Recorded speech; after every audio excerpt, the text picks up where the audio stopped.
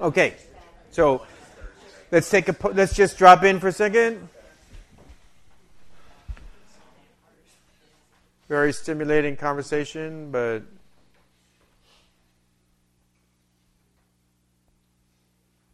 okay.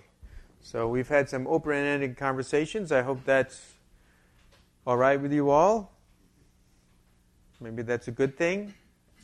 I'll say one last thing about a technique in terms of working with difficult situations that may or may not help, but one of them is from Shanti Deva, who's definitely not, let's just say there's no single kind of solution to these types of things. But one thing that is interesting is if someone hits you with a stick, you don't grab the stick and say, "You bastard," and throw it on the ground and stamp on it. Right? You go after the person. But the person is like a stick in the hand of their own kleshas. So if you want to be angry at something, be angry at their kleshas. Be angry at all the kleshas, actually. And Shanti Deva says, "Galantu antrani me kamam shiraha patatu nama me nattu avanattinyame sarvada klesha vedanam." Let them rip out my guts. Let my head be cut off. But I will never bow to my enemies, the kleshas. Including my own, of course, but not just my own. Right? So that's another way of thinking about this, is people are, if they're doing things out of hatred and anger, first of all, they're always doing it out of stupidity, because that's not what's going to make them happy. But if they're doing it out of hatred and anger, they need to be restrained. But the thing to be angry at, which maybe even it would be appropriate to use that energy, is to be angry at the hatred and the anger. Not the person. Ultimately, to have compassion for the hatred and the anger? No, you don't need compassion for hatred and anger. You don't need compassion for the kleshas. For our own? No. You need compassion for the person. For the afflicted person. You need compassion for the person afflicted by the kleshas. Yeah. The kleshas are not your friends. I know there is a thing like you make friends with your anger or whatever, but that's not really... It's not make friends with your anger. In this context, it's see what your anger actually is. Right? So in that kind of a context, when you're trying to work with your anger, what is your anger actually? The mind. Right? That's not saying I'm going to try to figure out, why am I angry? So this is just to be clear, there's a kind of thing where you kind of are saying, oh, what's the history here? Why am I angry? Who am I angry at? What is this going on? And all of that. That's important. You might call that practical wisdom. You're trying to figure out, what's going on? What's the context? What can I do? But if you're doing that while you're angry, it's not going to work very well. So one way to work through the anger is not to, be friends with your anger. That's not really, I realize that's in modern Buddhism, you find people who say that. It's not really, I don't know of any Buddhist text that says that, actually. That's not a traditional approach. Maybe that's not good. Maybe that's what we need. But what you can instead is, you don't want to be averse to your anger, because then you can't see what it really is. So if you have aversion to your negative mental states, you're in trouble. Because it's just, you're not going to be able to work with them. And one thing. But then secondly, also, you don't want to say, oh, I'm fine with having dysfunctional, destructive mental states. No, sorry. We need to transform them. And how do we transform them is see what nature of what's actually going on. So, in the moment, to just drop in and see the anger for what it is, right? The mind itself can help one then to see more clearly, Because what does anger do? It exaggerates the negative qualities of its object. Like, that's the worst person in the world. So that when you're there, you're not going to be effective at dealing with whatever situation it is. Because you're not seeing clearly. You're like, So see the klesha clearly. See the klesha clearly, but also see it for what it really is. Look at it and, that... I just had a problem with hating it. No one's... Oh, no, you don't want to hate it. I didn't say hate it. No. You have to be... Well, you said yeah. if you get angry at the klesha. Well, no, if you're going to get if you're experiencing anger, right? This is not about your own kleshas, but in the sense that the kleshas are your enemies. You don't need to be angry at your enemy. You're just not going to surrender to them, right? Like hastapada ari rahitas trishna dvesha ari shatravaha no shura nachate pradnyaha katam dasi krutosmitehi. Another verse from Shantideva means they don't have hands, they don't have feet, they're not smart, and they're not courageous. How have the kleshas, my enemies, made me their slave? That's Shantideva. Right? In that same chapter, actually. Which is... Yeah, conditioning, karma, ignorance, right? Which is a klesha, right? So, yeah, you're not, but if you're going to be angry, don't be, in other words, especially with somebody else, if anger is coming up, direct it to their kleshas, not to the person, as a method. With your own kleshas, the key here is to recognize them, but if you're averse to them, you're angry at them, they can be your enemies, but get to know your enemy.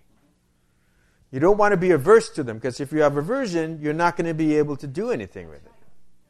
You're going to just run away from it. You won't be able to see it clearly. You're exaggerating its qualities.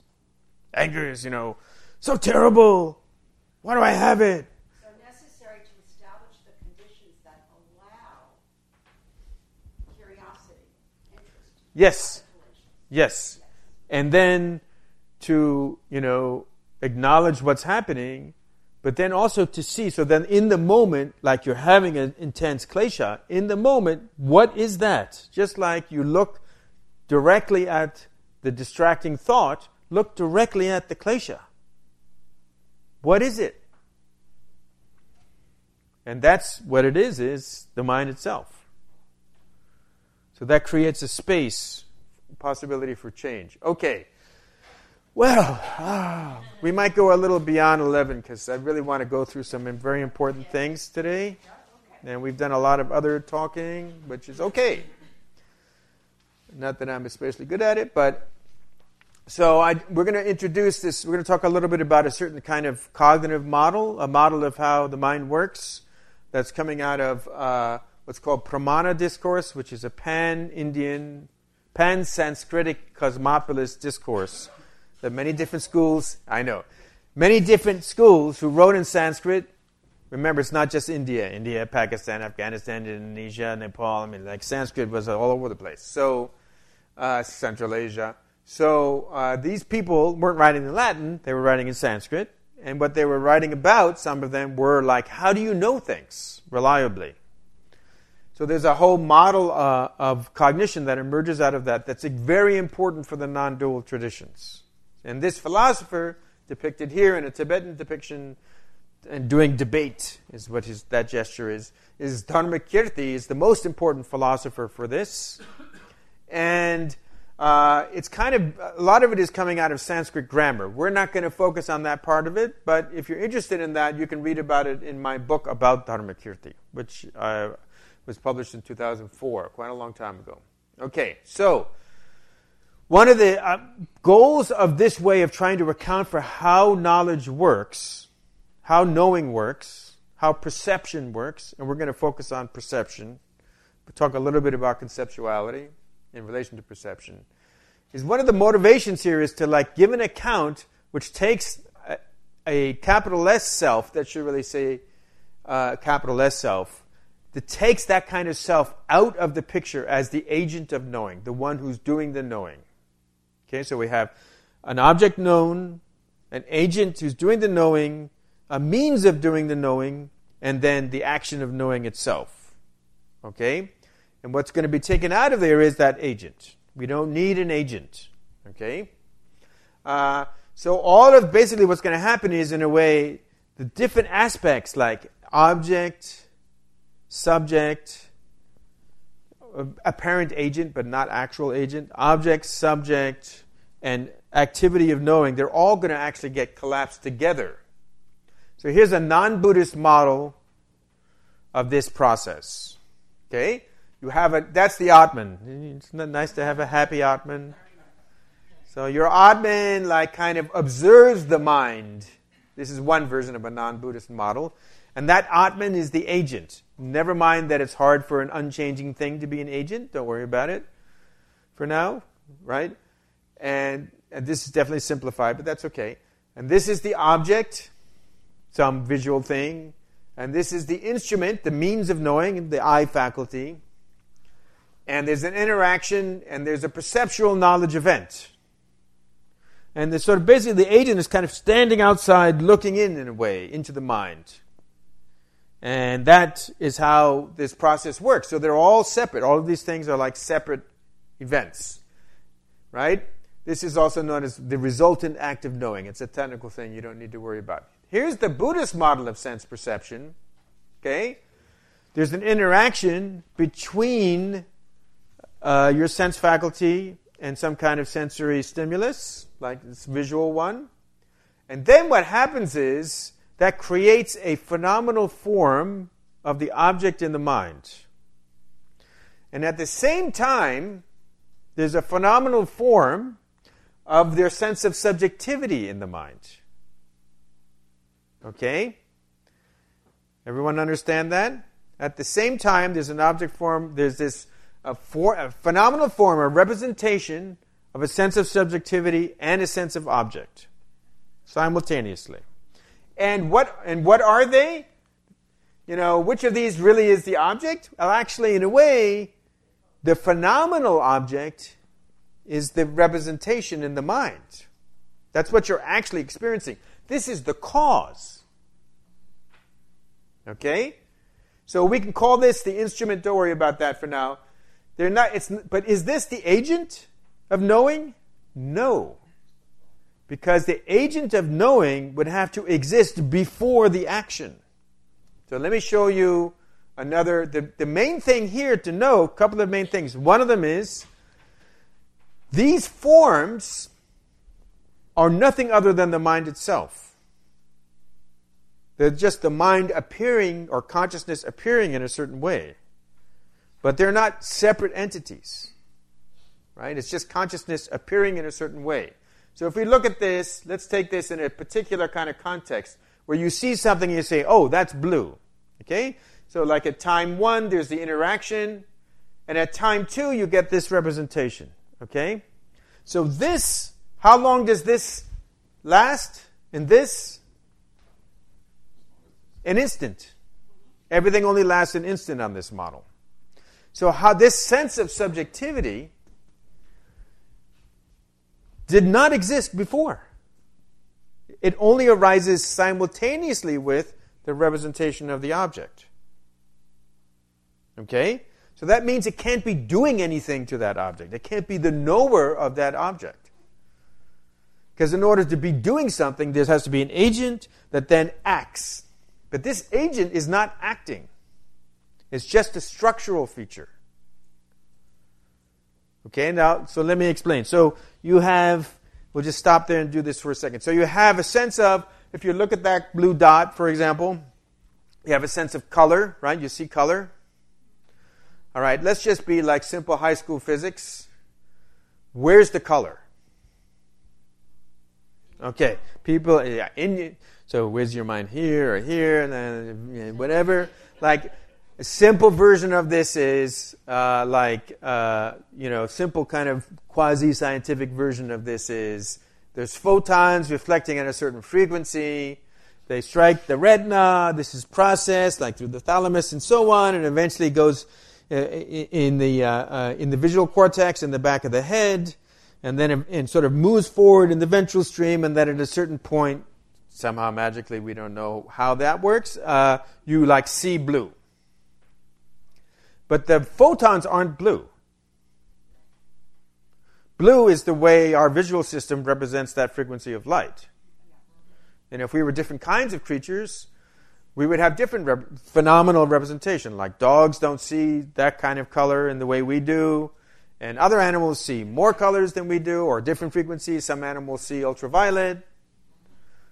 Right? So we, like actually dogs also. So we don't, at least to some degree, supposedly, according to Ed Yong anyway. What we're seeing, right, what you're seeing right now, in terms of the color, right, is not out there. Everyone got that? All of your visual perception is not out there. Everyone good with that? Totally clear. So where am I? Right? This image, this visual thing that's going on is in your brain or your mind. Better say your mind. So like, no, sorry. I'm in your mind. Okay. Right? So that's so that's actually kind of quite a thing in a way. To really, and we'll do a little practice about that, to really say, this is in the Western context called phenomenological reduction, like, you're not seeing out there. It's the matrix. Yeah, it is like the matrix. So why does it look like it's out there? How is that working? No. It is dualistic, but how? Why? What's accounting for the dualism? The subject-object, and you're presuming it's out there. Yes. So what's accounting for the dualism is this structure. So your sense of subjectivity gives the sense like there's in here, out there. Even though all of this is actually in consciousness, right? What you're directly seeing right now is what? Inside. Your mind. Well, it's not inside. We're going to get more to that later, but like it's inside outside. Like that's where that distinction starts to really become problematic. So would you say that the conventional understanding utilizes an agent? But on this account, the conventional understanding is a bad convention. This can be understood also as conventional, not ultimate. We'll come later talk about why that's the case. But this is just saying like it's when we think, so there's a structure that accounts for in vision depth. A sense of there's a seer, there's a sense of there's somebody seeing or a seer, and then the object seen. And they're like, one's over there and one's in here. All of it is actually just in consciousness. Correct? This sense of subjectivity is going like this, and it only exists when there's the object. Under certain unusual circumstances, like for example when you're starting to fall asleep, you could still be conscious, or when we do certain kinds of practices, and maybe when you take certain substances, you can, which I don't recommend, but you can take those that can go away. If the object goes away, there's no subject. You get it? So this is like the idea of like, I don't know, like sort of like a proverbial vacuum. There is no self happening. That moment isn't happening until there's something to interact with. Yes, correct. There is, but in ordinary awareness, ordinary waking awareness, that's happening all the time. But that sort of moment in between is that sort of like experimental proverbial vacuum of... Yeah, exactly. There could, and even maybe just in ordinary experience, between experiences, could that be possible? Maybe.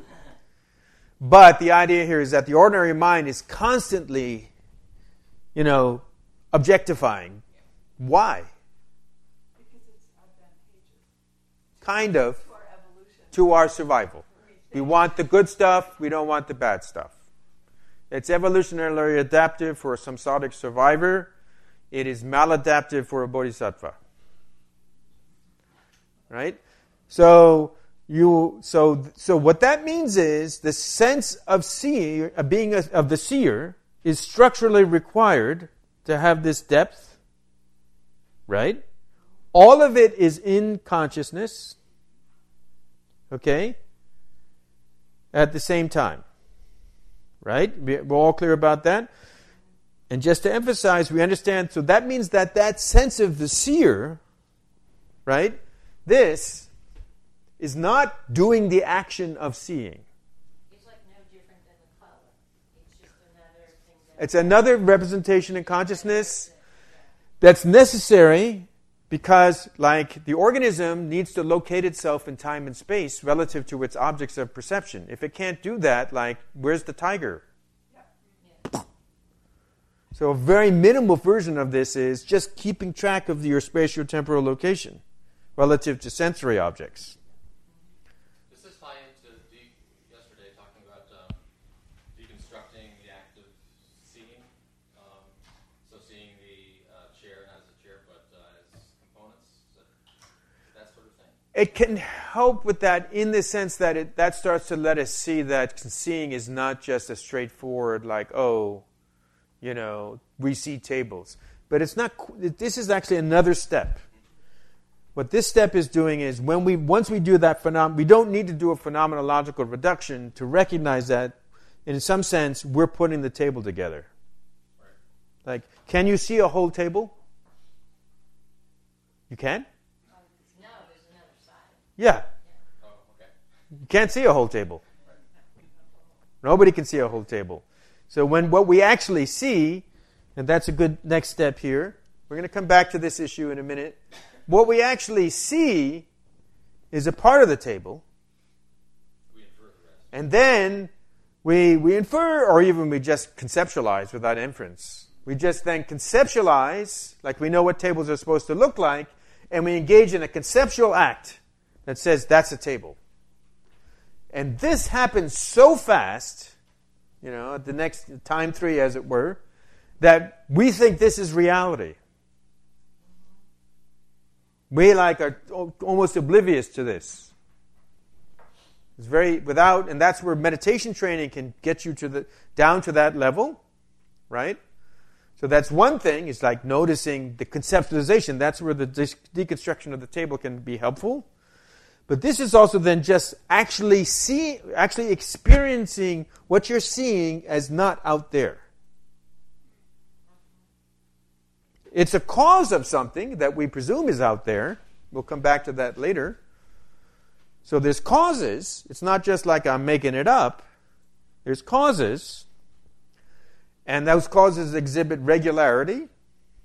Right? Like I don't spontaneously have blue lotuses growing out of my eyebrows, and big horns. Like, do I? No. Okay. So, right? Not at the moment, yes. So, we're not just making it up. There's causes that exhibit regularity, but what we're seeing is not the causes. We're seeing the effects of those causes. So you said ordinary consciousness is constantly objectifying, but also subjectifying. Exactly. At the same time. It's doing both. Exactly. Because to objectify, you have to subjectify. If you don't know where it is. How would you be able to, it's over there? Like, where? What do you mean, there? There is there because it's not here. Yeah? So flow states, chicks and behinds were like there's a thing, you see Michael Jordan taking a couple of steps and then just slowly is in the ball is in, and he's kind of one with the entire thing. There was the absence of subject object. Just one. Maybe. As soon as he turned to the camera and went like this, he was out of it. Maybe. I don't know if that flow states... I know a little bit about flow states, but I'm not convinced that flow states are non-dual. I think they're non-conceptual, maybe, but not non-dual. I think they're still structured. They have to be. But they're definitely not self-referential. Not even sure. I'm not even totally sure about that. So I would be cautious. I think flow states are basically radically overstated, to be frank. It's, but who am I, party pooper? So, I need to go. We have a lot to do. We have a lot to do, yes. Okay? John, I just want to say I'm leaving today because Okay. I'm not understanding, and I find that I don't understand it. So tired. I understand. That's fine. So I'm going to leave. Okay. All right. Well, thanks very much for joining us for part of it. And I got everything in the conversation part. Good. That's good. I know. And then we get into theory, and it's like, no worries. Take your time leaving. It's fine. I'm going to keep going, though, if you don't mind. All right. So we conceptualize, right? And also, this is not a mirror image of reality. It's not a picture. That's why this is represented a different way. Like the visual system is, even though this is a non-conceptual cognition, it's not just a picture. Like the kind of visual system we have, the other conditions are gunk, whatever gunk we have going on, like all of our conditioning and so on, that's going to affect even the non-conceptual image. Okay? It's going to affect even the non-conceptual image. So that, and of course, if we're not looking at things, we're just doing mental selfing, right? Which is, I found this on the web. oh, gee, thanks. Which is like, that's perfect, isn't it? Which is, mental selfing. Which is, like default mode network. It can be overstated, but basically, it seems to be involved in that kind of like constantly, like if we don't have anything to do, we're just doing some selfing. There's this and that. Mental time travel, in other words, right? Okay? So we're just constantly doing that. So, and we have all that gunk and the selfing going on, but this is not the same as this. They're causally related. This moment of consciousness is a cause of this moment of consciousness, but this is not the same. It only lasts a moment, right? Okay? So, we said that's non-conceptual, this is conceptual. What's happening here is that this is producing through a process called the exclusion, a process of concept formation, we conceptualize our visual content and we see a table. And we think that what we're seeing is a table. We're not seeing a table. We're seeing parts of a table, and then we conceptualize it as a table. Even though this is a concept, it can still be, if it's based upon, if this is well formed, in other words, its causal characteristics, right, are picking up some causal characteristics of this. So when this thing is used to make a concept, even though the concept is distorted, in ways we'll talk about momentarily, it can still be useful as long as we're getting the right kinds of picking up the right kinds of causal features of that stimulus. Okay? So that means that what makes this reliable is our conceptualization that comes out of it. Because if we don't conceptualize, we can't act as ordinary beings. Without conceptualizing things, we can't do anything. Conceptualization can be false, too, right? Yes, it can. You can accurately conceptualize something Yes. in order to meet a desire. And in that case, that's not a reliable cognition. If I conceptualize that as an elephant, I'm not going to get what I want. Right? It's much easier to do inaccurate conceptualization with the inner stuff than that. That might be true. So here's something. So what's going on here? Let me just check something here. And yes, I don't want to spend too much time on this. So Well, maybe I'll just run through a bit of it. Okay. Okay, fine. So first of all, concepts are not language. They are something that has the structure of language, but beings that don't have the capacity to use language use concepts. And my favorite example is pigeons. So there's this famous work that was done in the 60s and 70s, most of it by Herrnstein at Harvard, about concept use in pigeons. And they taught pigeons to recognize Charlie Brown. You know, like if they got it right, they pecked a lever and they would get a pellet, you know. So, and they got to the point where they could recognize just by his head, or like he's upside down, or just part of him, you know. So they got really good at recognizing Charlie Brown. There's no evolutionary reason for pigeons to recognize Charlie Brown. He's not food and he's not, you know, a predator, right? So they could learn the concept of Charlie Brown. What does that mean that a concept is? A concept is it's really just what's repeatable, right? It's something that has a predicate, subject, object structure, right? And it involves repeatability. So the pigeon says, "Oh, that's Charlie Brown." And that's Charlie Brown again. Once they learn how the concept of Charlie Brown, which is they're constructing the concept of Charlie Brown, then like, that's Charlie Brown again, and that's what a concept is. So like one famous example is the ability of the baby to find the breast again is also an example of a concept. Babies can't use language, but they're conceptual. Okay? So it's that repeatability of cognition. So the Buddhists are rejecting, and we've talked about this before, they're rejecting this kind of intuitive classical account that even though all the tables are different, there's nothing exactly the same about any of these tables. Nevertheless, why do we call them tables? Because they have some kind of tableness, right? They reject that account. And instead, that's an essentialist account. And instead, what they say, we construct this category through a process of exclusion. They're not all the same, but other things are different. Other things don't do what we want them to do, basically. Okay? So I'm not going to really... we kind of went through this, right? So I'm not going to do this again. And so basically, the classical account says this is real, and the Buddhist account says we make it up. And yes. And so the key thing about this is that the idea here is that all of these are the same in one way, which is they all have this. And Dharmakirti's position, and the position of all Buddhists following Dharmakirti and some before, is that all of these are actually completely unique.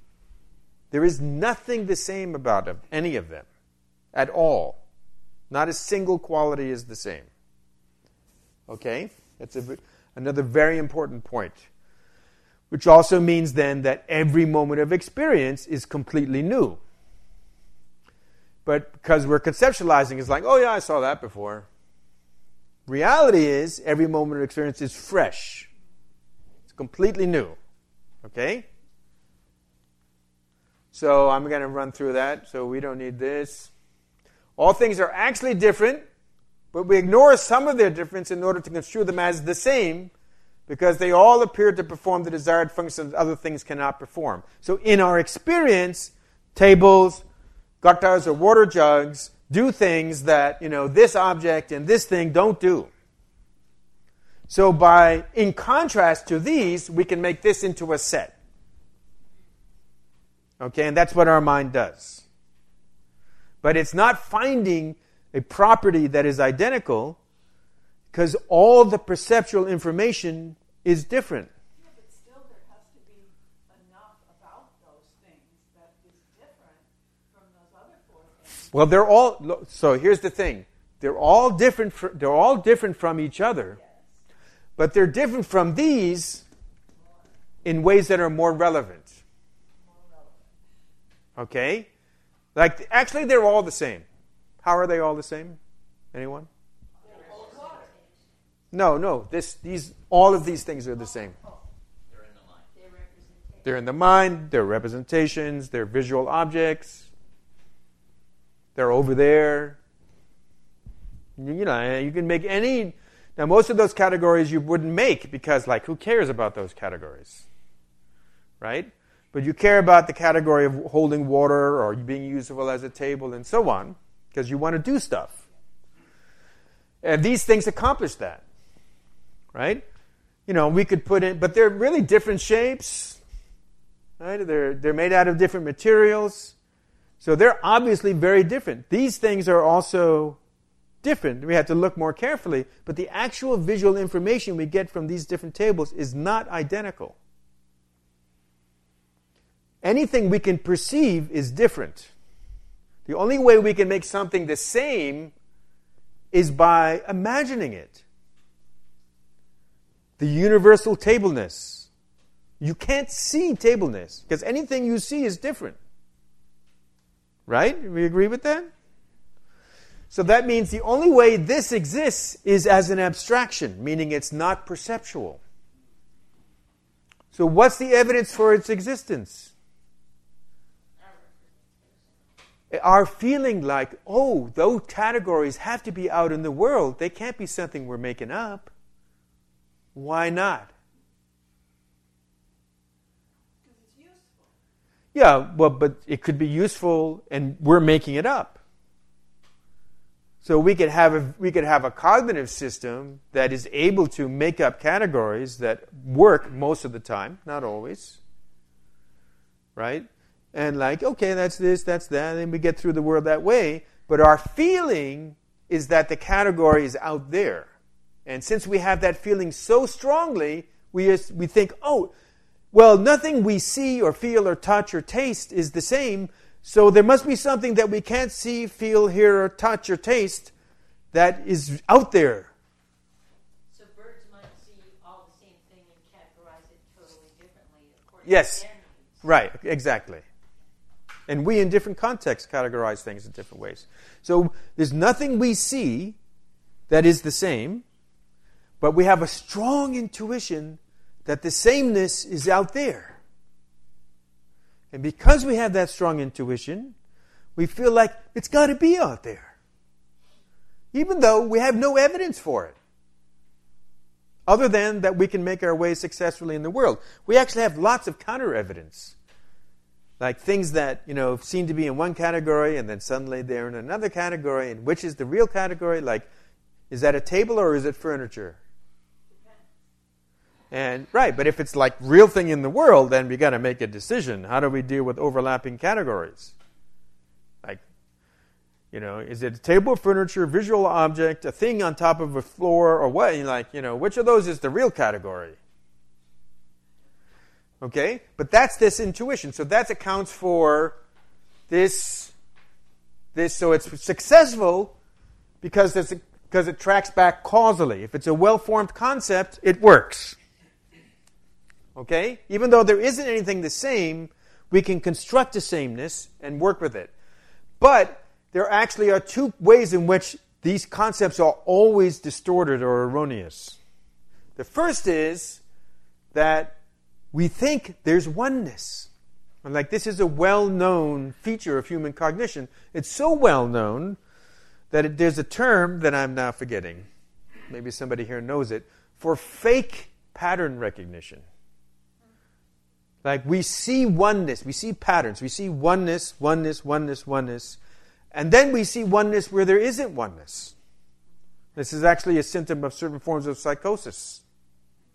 Right? It's look, the shape of that, and then the color in there, and it's all that so means that, right? Conspiracy theories. You see a pattern, there was this, and then there's that, and you see the way he moved his hand, and then it was over here. And it's yeah. Someday I'm going to make a conspiracy theory, but, I haven't figured out the right one yet. Hopefully harmless. Right? So that's fake oneness. All oneness is actually fake.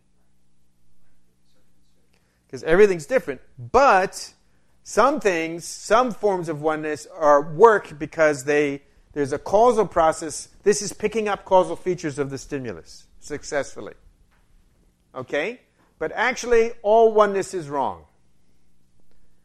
And the second thing that is probably more prominent in humans maybe than in other creatures. So by the way, let's take a pause and say, why would it be useful to have such a strong intuition that the oneness we see, the patterns we see, are real things in the world and not constructed by our cognitive system? Because otherwise we'd have to process every new moment totally from scratch, and we would just... Yeah. It's like the philosopher mouse, saying, well, that sounds like the sound of a tiger, but actually, that's just a category that I'm constructing.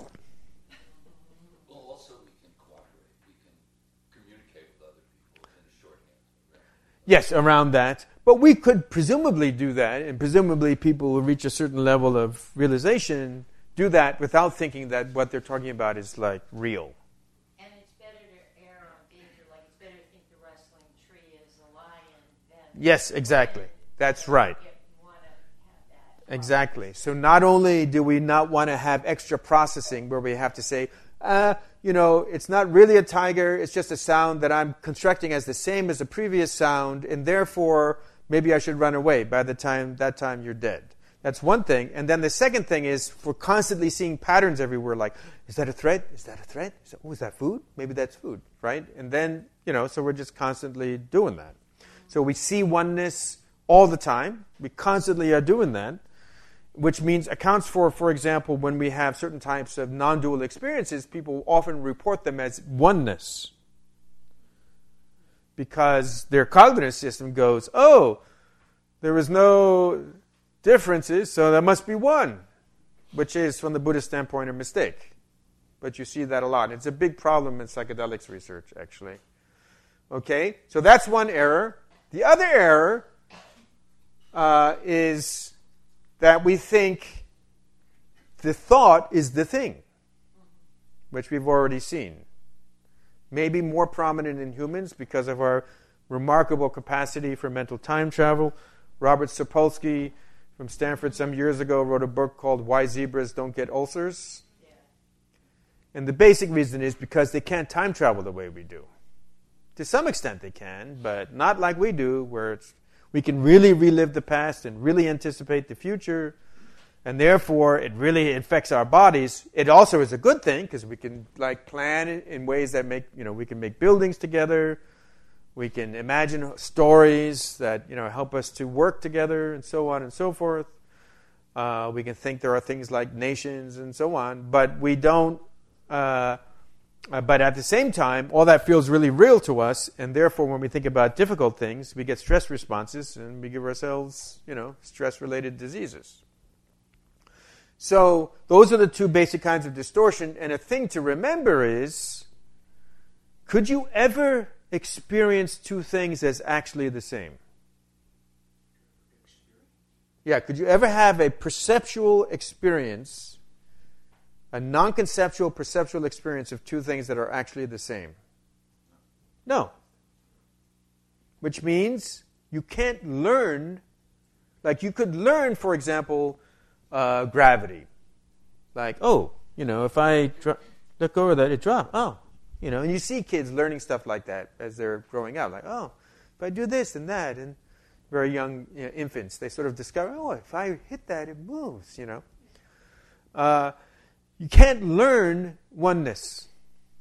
So it has to be built into your system. The habit of creating things as one, of seeing patterns, is innate. Because you could never learn it. Okay? You can learn language. You have to have the capacity for language. You have to have the capacity to learn about sensory motor action. But you can learn particular things, like different languages, because they're not built in. But this has to be built in, because you could never have an experience from which you would learn that things are the same, because they're not. Second thing is it ever the case that the thought of a thing is the thing that caused it? No. Thought of an apple has never been and never can be an apple. So that sense of like, oh, my mental contents is a real thing. That's the thing. That also has to be learned. Excuse me, has to be acquired. It can't be acquired. It has to be innate. It can't be learned. You get it? So these are... Can you say that again? Okay, so if I think of like we did the strawberry thing and it made my mouth water. There's never been a time when the thought of a strawberry was an actual strawberry. So you, as a young infant, cannot learn, just like, if I drop this, if I hit this, it moves. If I think this thought, I get a real strawberry.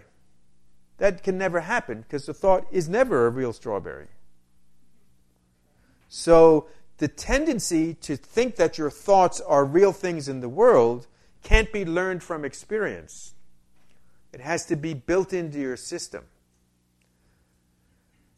Every sensory experience is different. So the tendency to put experiences together into the same class, like that's a table, that also can't be learned from experience because you can never have two experiences that are exactly the same. So that means that it has to be built in. Why would that be built in? Imagining things that aren't there. For survival. The tree is really just shaking, but it could have been a tiger. Yeah, it's for survival. But it's also for planning. It's especially for learning from the past and planning for the future. Right? That's the main thing. The thought part, so like both of those contribute to mental time travel. Right? And in the moment, they're really useful for survival too, because if I don't think that the sound I just heard is the same as the sound I heard when my friend got eaten, I'm going to get eaten. So I just, I'm just going to say, that's the same sound. And for lots of things. And for, people who are living in oppression also, who are living in a system that is constantly, telling them, filling them with those concepts. Couldn't that be learned that my thought of a strawberry isn't an actual strawberry? Yes, you can learn that. Right. And that's what we're learning. But people don't seem to generally learn that very well unless you really teach it to them. Not even, unfortunately, so in our research on mindfulness, we call that de-reification. It's not all the way to self-liberation of thoughts. It's just like your thoughts are just thoughts. They're not reality. And not even all mindfulness teachers teach that, interestingly enough. The cognitive-based ones do that more. Yeah, that's right. Okay? Could you say what the two kinds of distortion are? I didn't quite get it. Okay, there's these two. Oneness, making these different things into one, and thinking that the mental content is out in the world. Yes? A question. Is it possible that the act of deconstructing, the act of seeing could be harmful or dangerous? What I'd like to mention is once on a retreat here, it was really nice weather. I didn't feel like doing the sits, so I did walking meditation over at IMS. Nice patch of sand there. And towards the end of 10 days, trees ceased to be objects out there, and even people walking around. It was like it was choreographed. They didn't read as people. So since then, that was a few years ago. I've been curious about that.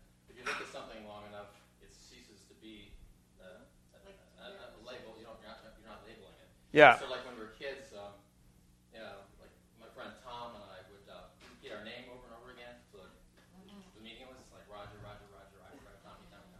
So since then, I've had the disturbing experience of driving at night on a highway and realizing it's all in here, and I've got passengers, loved ones in the car, and I'm presuming so much. Just these lights, they're all abstractions, and it can be kind of disturbing.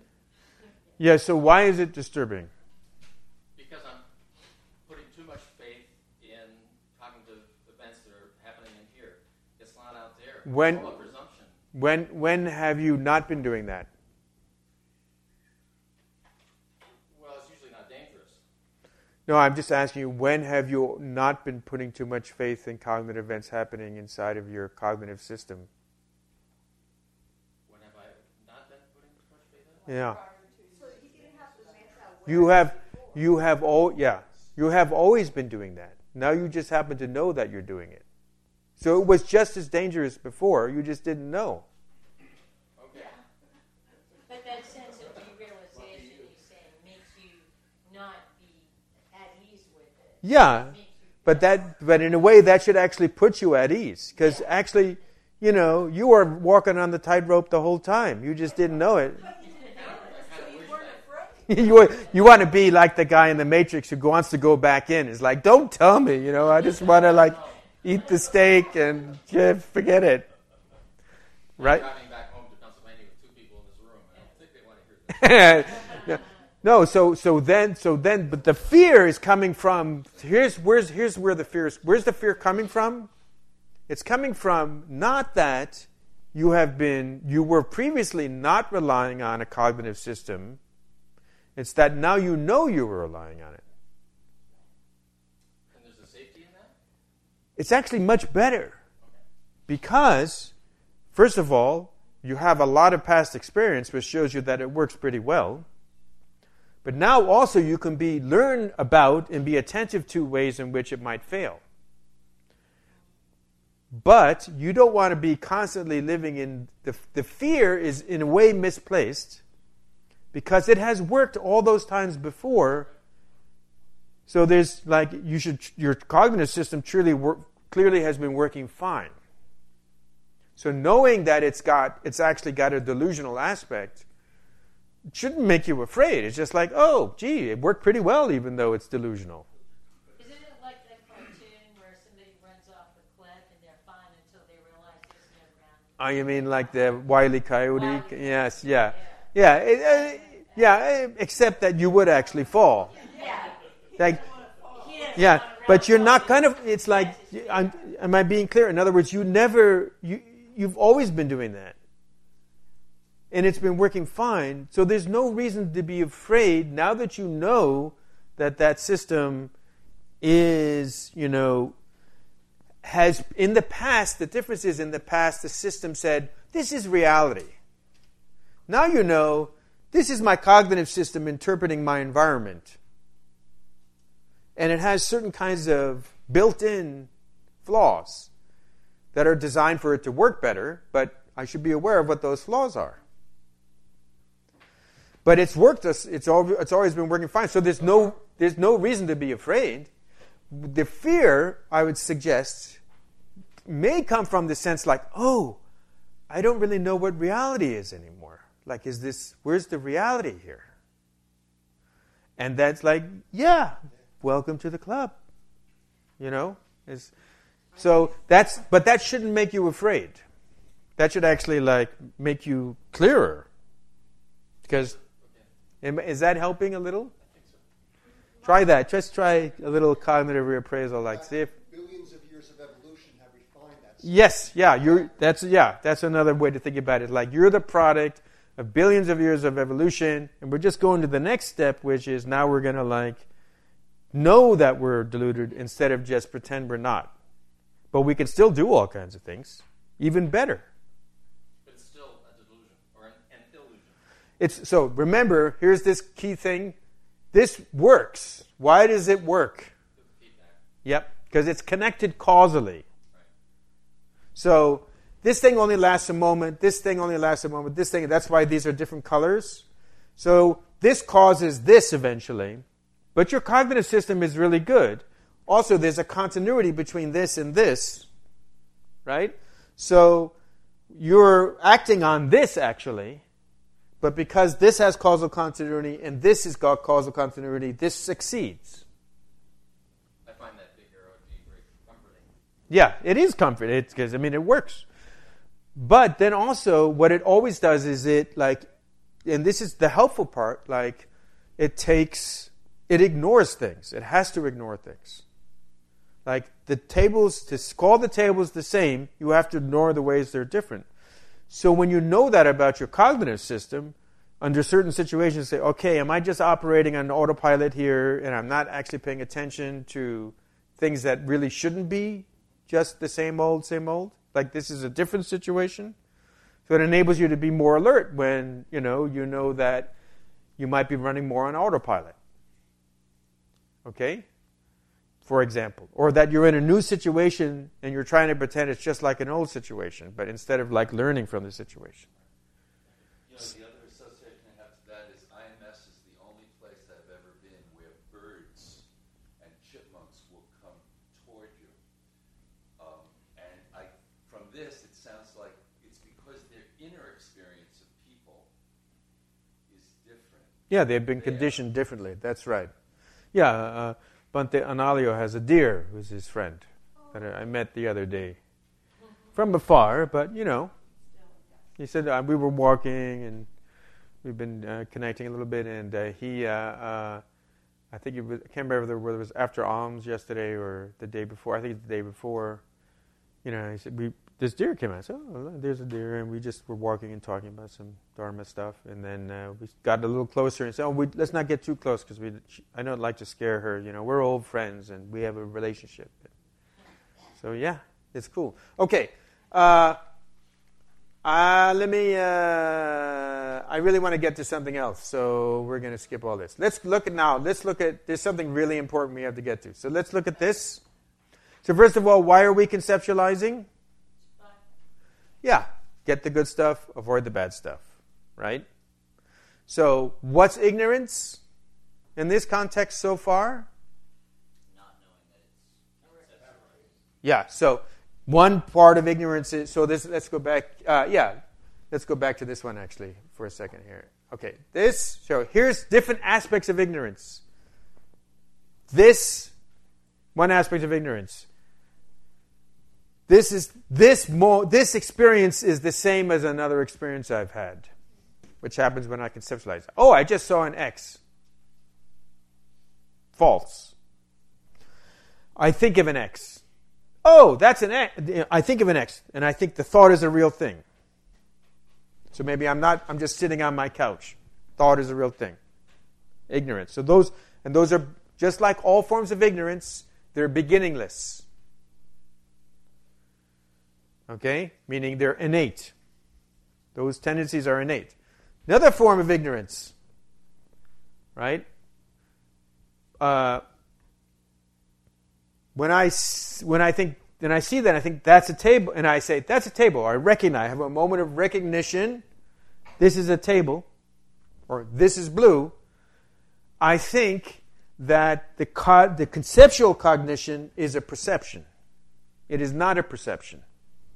It's an interpretation of a perception. Okay? And it happens so fast, but we basically live here. Why? Survival again, because to do things we have to conceptualize. As ordinary beings, to do things we have to conceptualize. Since we're always, but not only just filter out, like I want to get this, I don't want to get that, I don't want to get this. So we're making our way in the world, like where's the good, where's the bad, where's the good, where's the bad. And so we're constantly doing that. So we're living in that conceptual world. And we're thinking of perceptual cognition as a what? Thinking that this conceptualization of the experience is the experience. It's not the experience. You never see a table. Never. This is called a perceptual judgment in Western philosophy. Perceptual judgments are not perceptions. Perceptual judgments, meaning some people will say that this is perception. They'll use the word perception for this. This is not perception on this account. This is perception. This is not perception. That's the interpretation of the sensory input. But the sensory input, we basically ignore the sensory input because we don't care about it. So that's name and form. Yeah, you could. It doesn't quite line up that way, but yeah, kind of. Yeah. It doesn't really, you can't really make this work with the 12 links. It's a different, these are philosophical tools that were not available when the 12 links emerged. Right? And especially one of the most important tools here is just this idea of that you're not seeing the world, you're seeing a representation. That's a very important new tool that emerges around the 2nd to 3rd century in the Buddhist philosophy, and probably first in Buddhist philosophy in India anyway. And you don't really, I don't believe there's any precedent for that. And that's an incredibly important philosophical tool that also is a contemplative tool. It probably does arise out of contemplative practice. In meditation, people are starting to realize this system. Okay, it's a model. Like all models aren't reality. But it's a model that comes from and enables certain types of practices. Okay, here we go, and this is the practice I want to talk about. So let's take one moment of this. All right? So, let's just take this moment, like this perceptual moment, okay? Question for you. And then we'll just have a close look at this moment.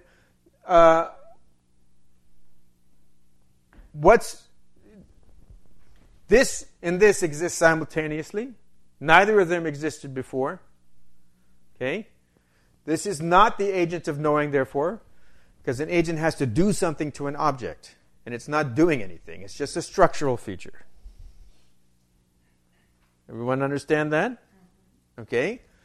When you're seeing the blue, at the same time, the sense of subjectivity is also being presented. So blue is being seen, and a sense of subjectivity is being presented, correct? How is the subjectivity being presented? What's that? No, that's conceptualization. How is it presented to you? Not to you. That's wrong. No. So they're both in awareness. So what has to happen is that awareness.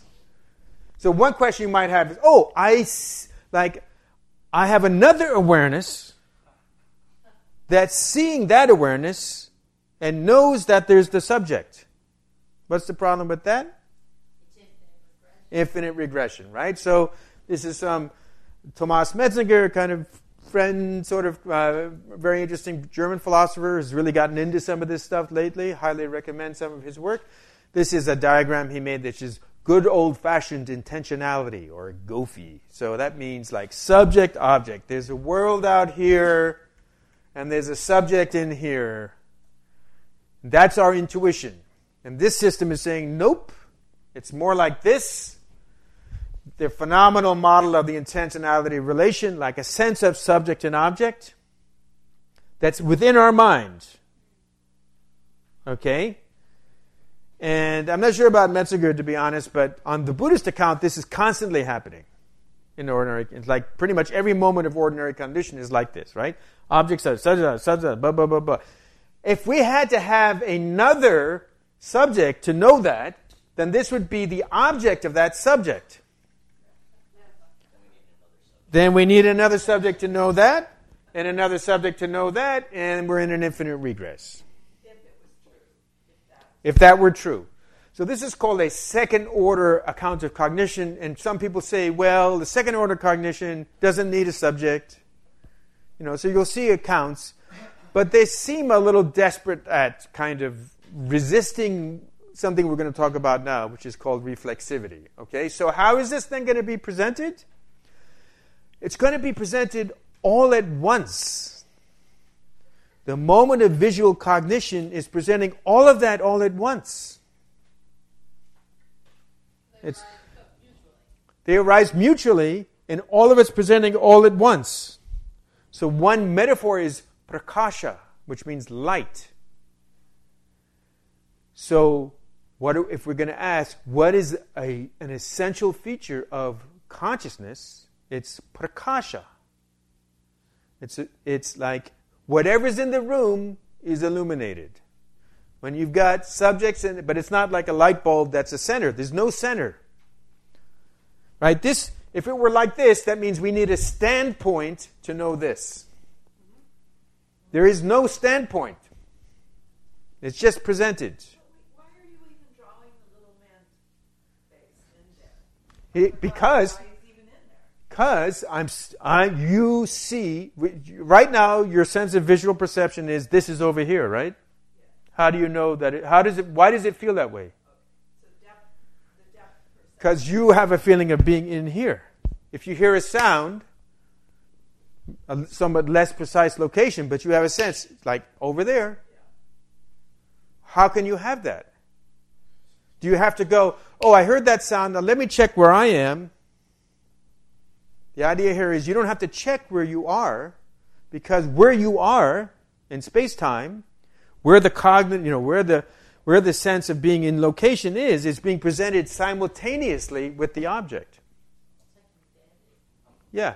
So duality is built into us. Yes. So I'm picturing in my head, I don't know, I'm getting the image of like film, 24 frames per second. Yeah. Right?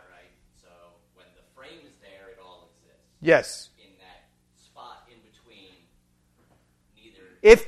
If there is an in-between, it wouldn't be there. There's a very big question about whether there is an in-between. And probably, and that's, you can work on that. Let us know. Yeah. Okay. So that's what this bracket represents. This is representing prakasha, just consciousness. So one way of thinking about what is essential to consciousness, the nature of the mind, is prakasha, just illumination. Yeah, it's going to come up on a slide soon. What is that? It means illumination or luminosity. Right? For our purposes right now, it's a metaphor. Okay? So, just whatever's there. And if nothing's there, you still have luminosity. So if you're in an unusual state where you don't have content, which means you also don't have subjectivity. There is not, like, if you know about Advaita Vedanta, they have this idea. There's a witness. There is no witness here. Nobody's witnessing this. There is no knower. There's just knowing. Okay? So if somehow there's no content, which means there's no structure, then it's just knowing. You have to wait. I'm sorry. I need to finish this. Okay? You get that? All right. Kind of? Yeah, we'll come back. So there, like if it's just that, if you somehow induce a state like that, or in some accounts when you fall asleep, you pass through a state like that. When you wake up, you pass through a state like that. Right? In other contexts as well, then, and you can do practices that induce a state like that, then all that's there is just the knowingness and no content. And this is the practice you guys are working on. No, we're working on a practice where there's content. In that moment where you drop the thought, would that be the No, because you may still have visual content. But what we're working on a practice is that we're trying to be aware, even if when there is content, we're working on a practice in which one way to think about it is we're trying to pay more attention about how this is being presented to us. And I just said it the wrong way. It's not presented to us. It's just presented, period. It's not presented to anybody. It's just presenting or being presented. Right? Illuminated. So our normal state is we're the face, like we normally... We think we're this. We think we're the face seeing the blue dot, and we're trying to take this step back to see... We're seeing the whole thing at the same time. Like out of the corner of your eye, seeing the subjectivity, but not from a standpoint. Okay? So the name of this is called reflexive awareness. In Sanskrit, it's called swasamvitti. I'm going to just skip these. We'll come back to these. I just want to... Okay? So, I'll give you the Sanskrit later. It's called reflexive awareness. And why is it called reflexive? Reflexive is coming from actually grammar. So the term in Sanskrit is swasamviti. I'll write it down later. And it's got a prefix swa, which means self. So people sometimes say this is self-awareness. Bad translation. Because, and then people also say it's awareness of awareness. Also not a good translation. Why is that not a good translation? Yeah, it implies a standpoint from which awareness is being seen. There is no standpoint from which awareness is being seen. Awareness is just presenting all the time. So the smiley face is not you. is not, it's, oh, I saw The smiley face is not you. You think it's you and it's not you. Because it's actually not doing anything. It's just a... waiting there always. No, because it's only there like this long. So when you did the It is not you, but you, or the organism, the mind-body system, does things. That literally can't do anything. Just your sense of It's just a structure. Yeah, it's like a sense of subjectivity, better say. So this is a subtler form of self. Like, remember we talked about self as object? Remember we had that little discussion? Like when you think about yourself, like me. This is a subtler form. This is just the sheer sense of subjectivity in the moment of an experience. And that's also not me. That's not I. It's not even conventionally I. Because I see. That doesn't see. Right? Yeah, it's a basis. We need that to build the I. It's critical for our building of the I. But it's not that I, actually. The sort of grosser level I who sees is not that. Because that doesn't actually see. It's just a structure. But it's a very strong sense. That sense of there's a seer. Someone's seeing, someone's hearing. And it's me. No, it's me. Mm-hmm. Right. So, okay, let's wait. Okay, so I just want to explain why it's called reflexive. Right? So in some languages, some Romance languages, they also have this kind of pronoun, but it's called a reflexive pronoun. So some of you speak Spanish. I used to be fluent, but he olvidado todo. So in Spanish, for example, you can say yo hablo español, or aquí en esta tienda nosotros hablamos español, like we speak Spanish in this store. Or you can have a sign that says aquí se habla español. Okay? Or in French, you can say je vois ça, I see that, or ça se voit. Se voit. There's a pronoun there. Same pronoun in the different pronunciation, but actually same pronoun in the two languages. So, S-E, right? So what that pronoun is doing is it's taking a transitive verb. Nosotros hablamos español. Subject, we speak. Verb, español. Object, we speak Spanish. And it's taking a transitive verb and making it intransitive. Español se habla. So in English, you have to say it is spoken here.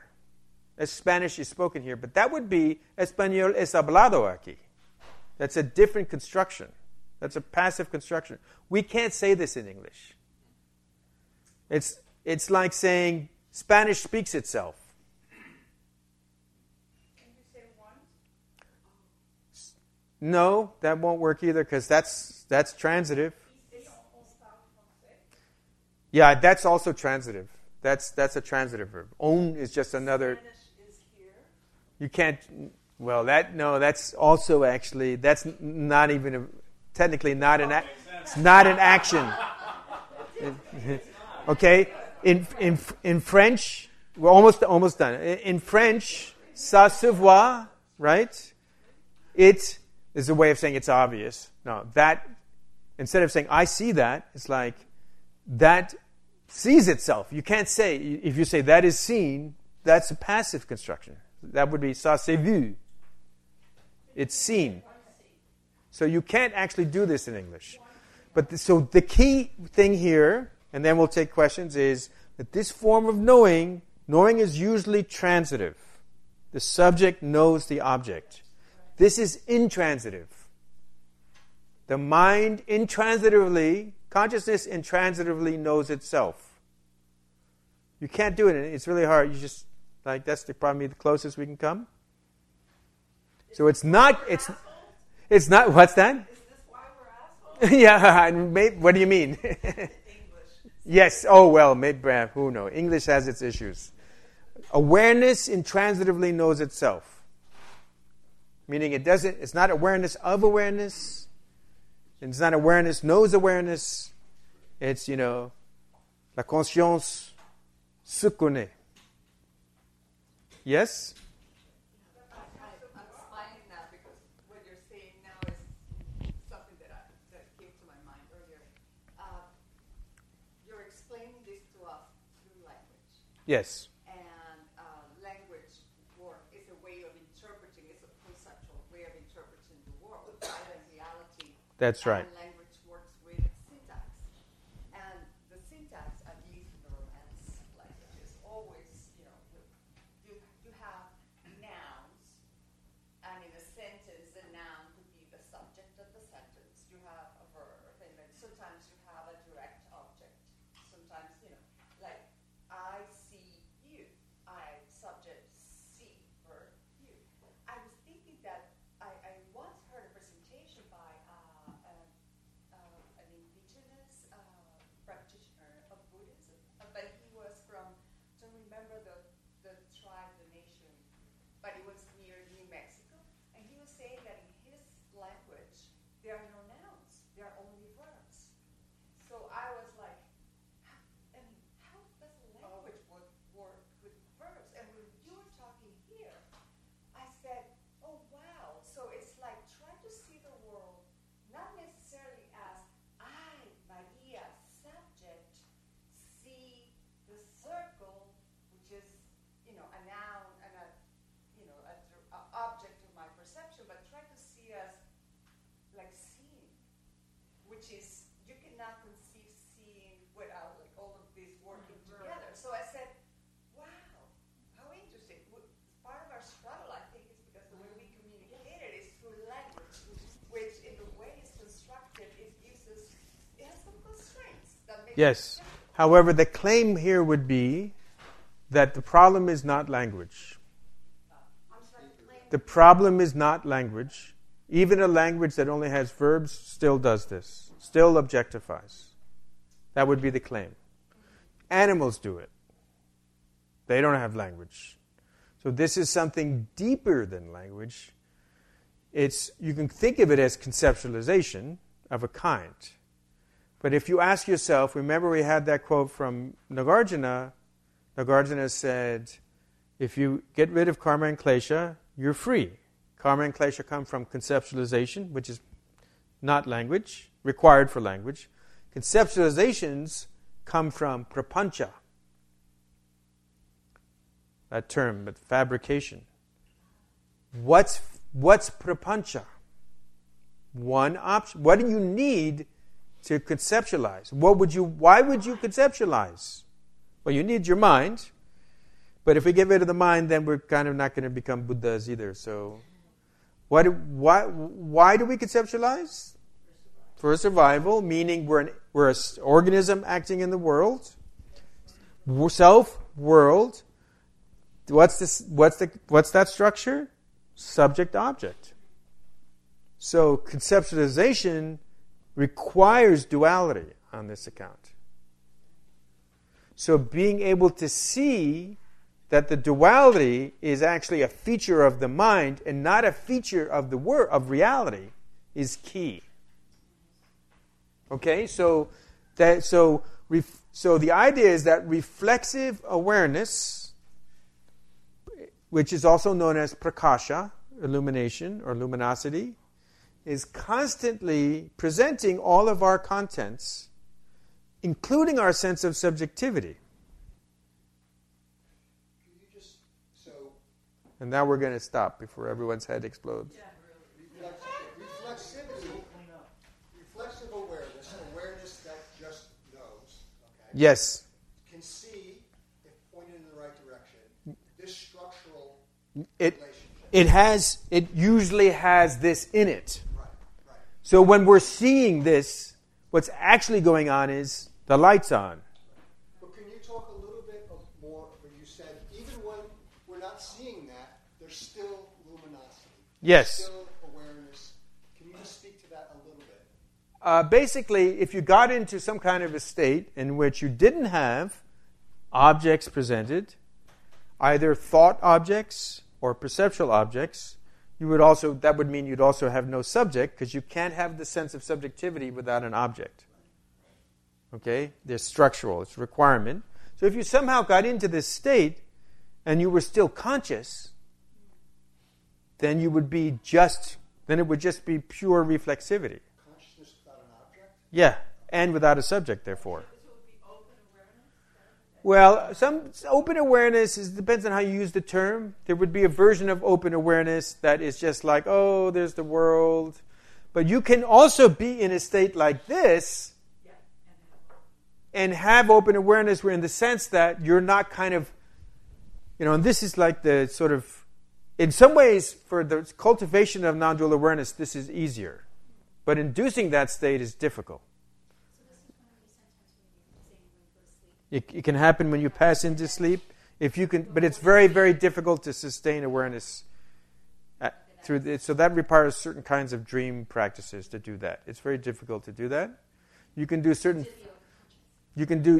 sustain conscious awareness through that process is very difficult.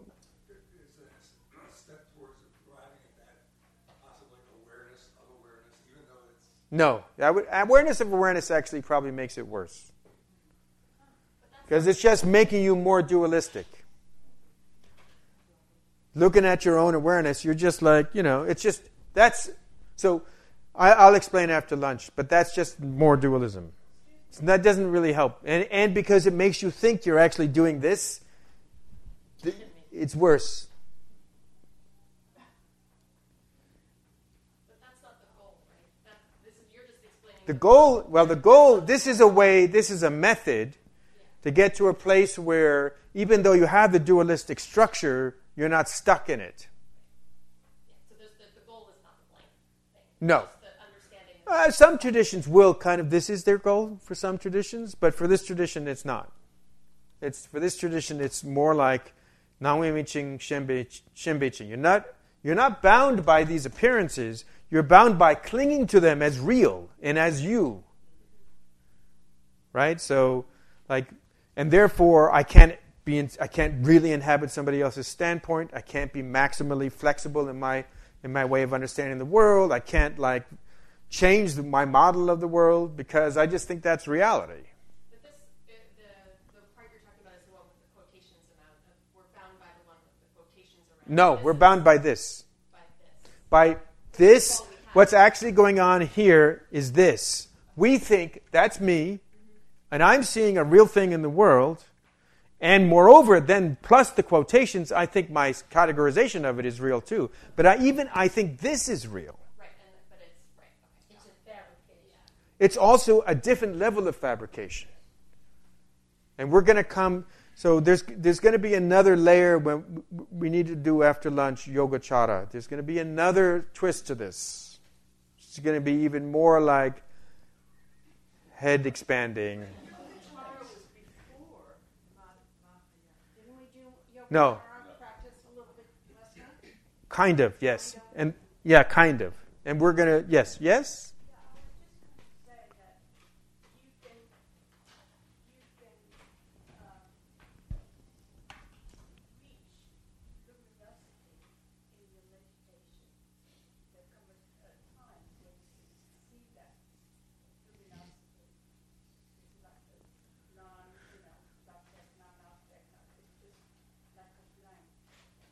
Yes, that can definitely happen.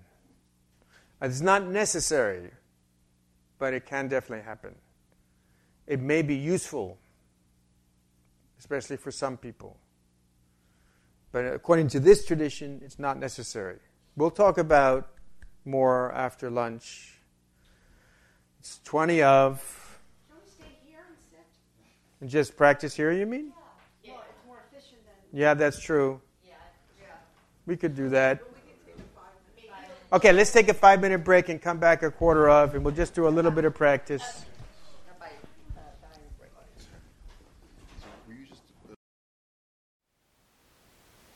Thank you for listening. To learn how you can support the teachers and Dharma Seed, please visit dharmaseed.org/donate.